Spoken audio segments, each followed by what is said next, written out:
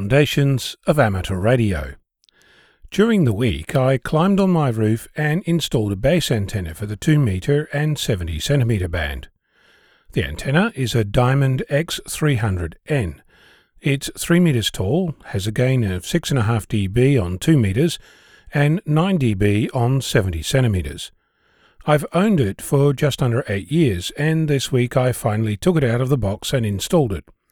I know. In my defense, you shouldn't rush these things.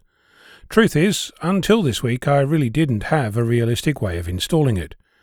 Several factors needed to come together. Some of them trivial, others less so. In the end, the antenna is now installed on my roof, connected via coax through my roof to my radio. Now, before we get all excited about what that means, let's compare my previous outdoor setting to the current one. Today I'm using LMR 400 coax, 30 meters of it. Previously I used RG58, but only 20 meters of it. From a coax perspective, even though I increased the length by 30%, my loss actually went down. On 70 centimeters it went down by over 4 dB. If you recall, 3 dB loss is the same as losing half your signal. So before my 5 watts even got to the antenna, I'd already lost more than half of it using RG58. I will mention right now that the numbers I'm giving here are purposefully not exact. There's no point. Your situation and mine are not the same, and my 2 installations are barely equivalent, so actual numbers don't help you. The point I'm making is that the type of coax you use to feed your antenna can make a massive difference. In my case, that difference means that half of my 5 watts never even made it to the antenna. In addition to this, the 2 antennas are different. Not by much, but enough to make a difference. As icing on the cake, the new antenna is longer by 1/3. So my new antenna has a better horizon. It's higher off the ground, even if it's installed at a similar height.